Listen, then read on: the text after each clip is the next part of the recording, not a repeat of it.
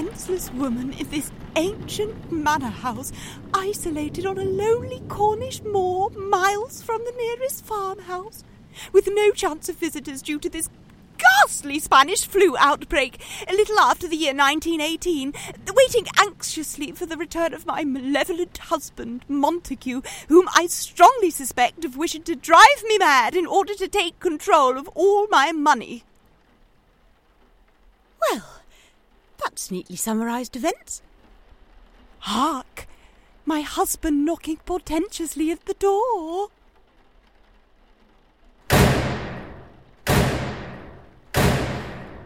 Under no circumstances must he find this beautiful ornamental box that I hold in my hands, with its terrible secret inside that must not be revealed.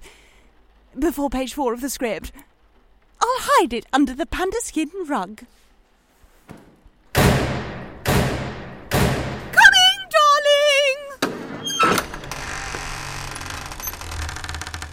Good evening, Gwendolen, my dear wife. The weather is abominable outside. Would you mind shutting the door? Ooh, that arthritis in my knees. Now, shut the door. You are out late, husband. There was a poacher prowling around the estate. Did you get him? No, but the leopard did. Why do you look so frightened, my dear? You've come in. But are you not happy here? Look about you. This magnificent baronial hall, with its huge chandelier, a dozen suits of armour, enormous gold harp, and a stuffed camel. What do you say to all this? Thank goodness this is an audio play. I've been wondering, my dear, don't you think you might be, how shall I put this delicately, going off your chump? You will never drive me mad. What was that, my dear? Something about a hippo made out of blancmange? Montague, I strongly suspect you are gaslighting me, making me doubt my sanity in order to drive me insane. I would never gaslight you, you silly, feeble-minded little woman. You must be mistaken. What have you been doing with yourself this evening? I was sitting quietly drinking tea and... Oh! But, my darling, there is no teapot or teacup here. Montague, what are those teapot and teacup-shaped bulges in your jacket pocket? No, my darling, it is not sunny outside. It is night. Why would you say such a thing? Montague! And who was that little girl you were talking to just now? Husband, the Spanish flu has driven all our servants away. We are entirely alone and isolated. But she's standing right next to you. Can you not see her? Can you not hear her? No! What does she say? What was that, little girl? She says, "Yes, Gwendolen, you are right. You are most certainly insane. The only thing to do is to permit your husband to commit you to a lunatic asylum in order to allow him to control all your money. Or kill yourself. You see, my dear, she is a perfectly normal little girl." No, perhaps I really am losing my mind. Montague, I never like to ask you, but what happened to your last wife? She went insane and perished in a tragic domestic accident.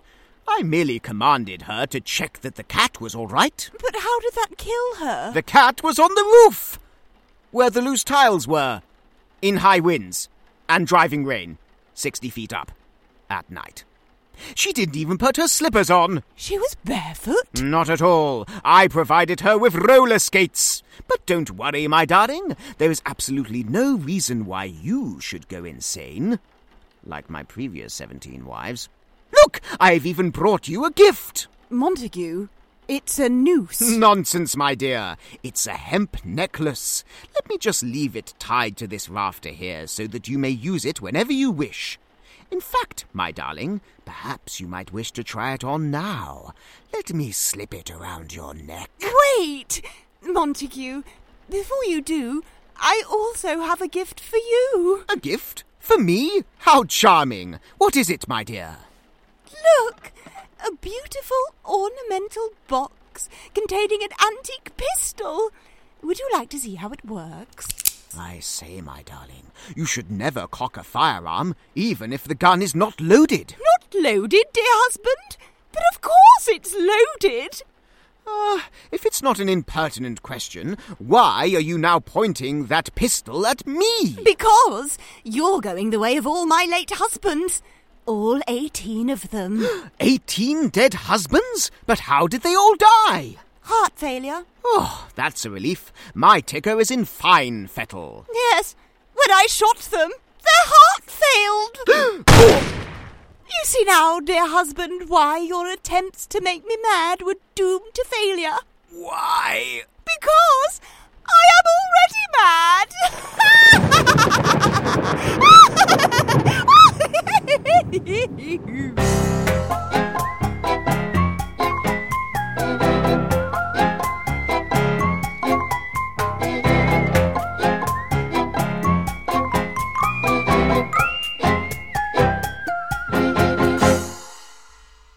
Isolation by Gaslight was written by Darren Ross and performed by Charlotte Bister and Daniel Richards with music by Ben Sutcliffe. This was an Algedu Theatre production for the Twisted Tales in Lockdown series, recorded in response to the coronavirus crisis. To donate to Algedu Theatre at this difficult time, please visit www.algedu.co.uk/friends and help us to continue to bring you original performances even when we are unable to tour. Thank you.